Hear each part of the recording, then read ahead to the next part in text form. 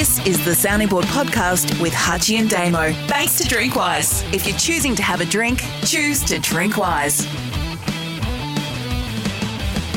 Question time on the sounding board for Drinkwise. If you're choosing to have a drink, choose to drink wise. Jared Moore on Twitter. Has the AFL attempted to dull any interest in Gil McLachlan's successor as there is no clear candidate? No, but it's dragging on, Hutchie. They're big shoes to fill, without question, and I think that's impossible shoes to fill. Really made them put extra work into making sure they get the right level of candidate. What's your mail to the latest?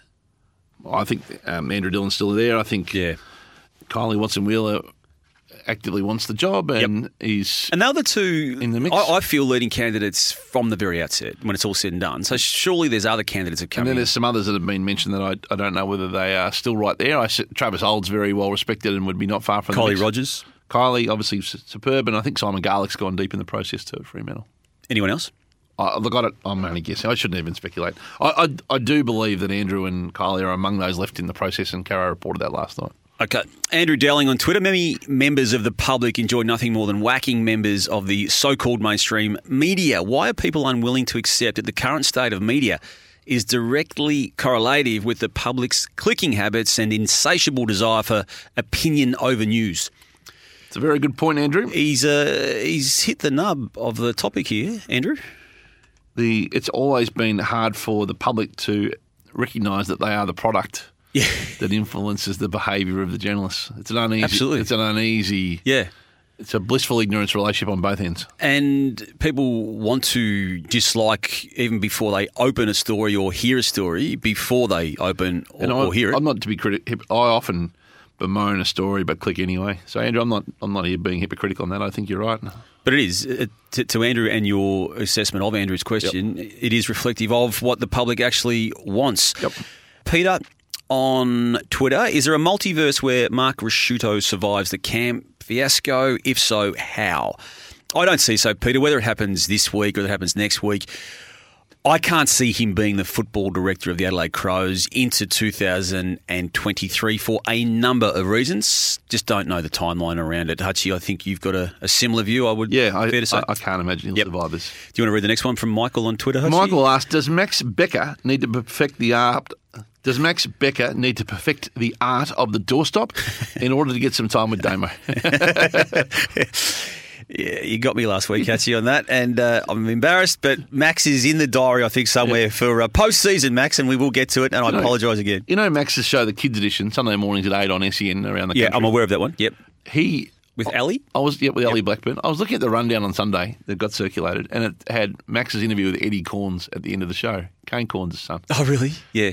Eddie Corns is 15, aspiring young journalist. Does a very good loves job. It. Writes really nice content.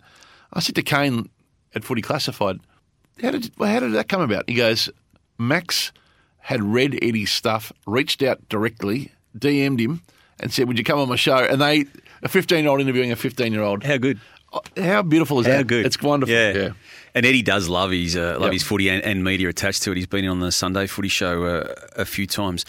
Let's have a look at this one. Francis Curo on Twitter. I've noticed SEN/AFL Trade Radio socials posting more as we approach the end of the season. Is this a quiet way of organically gaining interest before a big launch? Francis, it's a pretty much 12-month-a-year product now, Trade Radio. It's just has a quieter existence for the other 352 days of the year. Do you feel responsible for the boom in trade? No. But you started Trade Radio, Hutchie. It's really interesting. The podcasts still rank in the top 100 in Australia in the commercial ranker, often 8 or 9 months after last year's trade period. It's unthinkable that it's now seen as timeless content. Matt Randell last year, Hutchie, I worked with him and Sauce, as you know, for last year's Trade Radio. And I don't think I was alone, criticised him when he said Collingwood could have a good year. Yeah. My hand is up here, Hutchie. Yep. I was wrong. Yeah.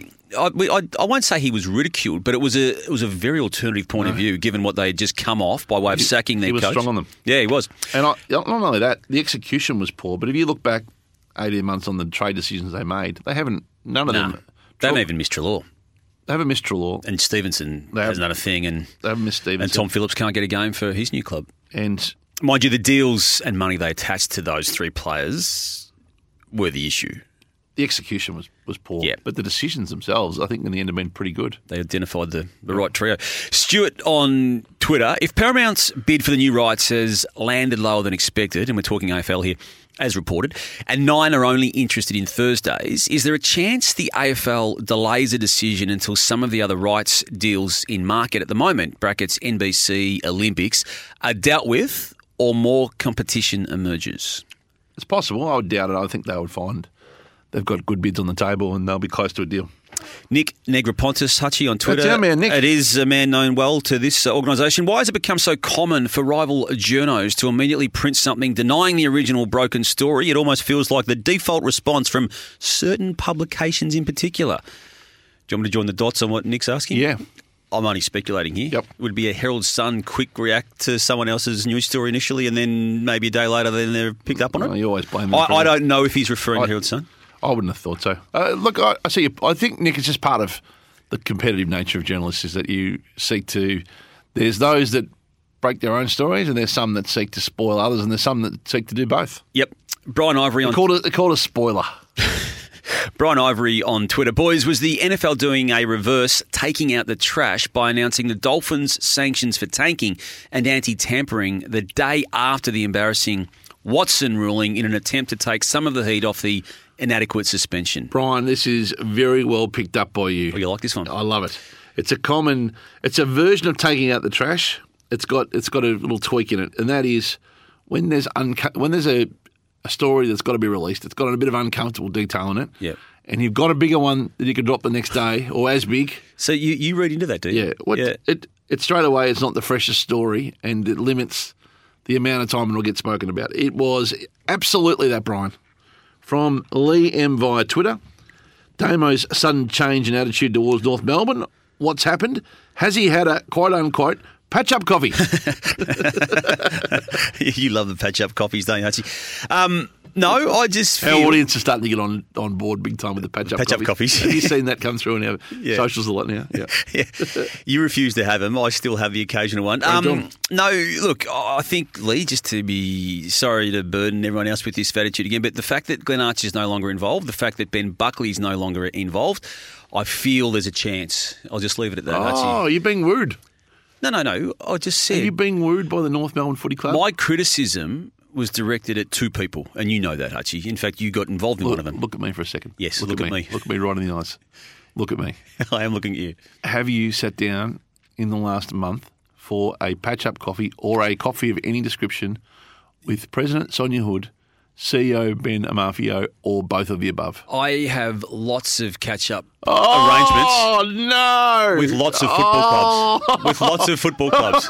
Lee M has broken the biggest story of the week. No. Damo's been brought into the tent. No, I have I can't not. believe I didn't see it coming. Give Lee. me a spell. This is a sensation here on the sounding board. A sensation. You're an idiot. The patch-up coffee with the Kangas. How the bloody hell have I missed out on the main show? You're an idiot. Lee, what a spot. That is checkmate. I'll just go back to the initial response to that. Glenn Archer, Ben Buckley no longer around. North Melbourne chance.